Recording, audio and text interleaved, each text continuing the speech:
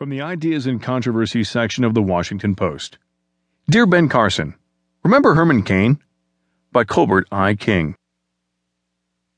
Far be it from me to spoil the pleasure of others. Goodness knows, in this vale of tears, enjoyment should be derived wherever it can be found.